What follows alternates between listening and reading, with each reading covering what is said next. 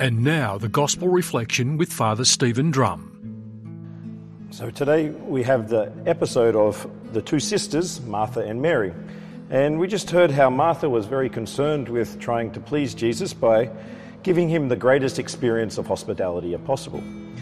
And we know that hospitality is really important. We see in the first reading, actually, that Abraham showed all of his hospitality to the messengers of God that came, and showing all of his affection for that, and then he was rewarded by the promise of a son that was going to come through him and his wife Sarah.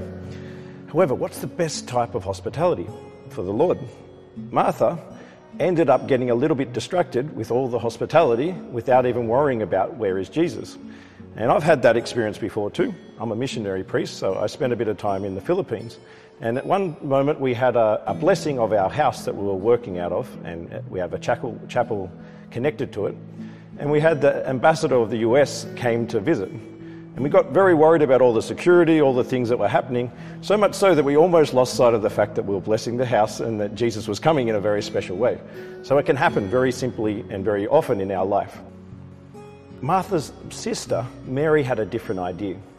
She spent her time at the feet of Jesus, listening to him, spending time with him. And of course, the hospitality of Martha was really important, but the best hospitality is that you want to spend time with Jesus.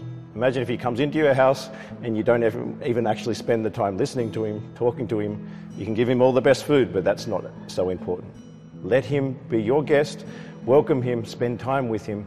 Don't be so worried about trying to please him. Just spend time trying to be with him.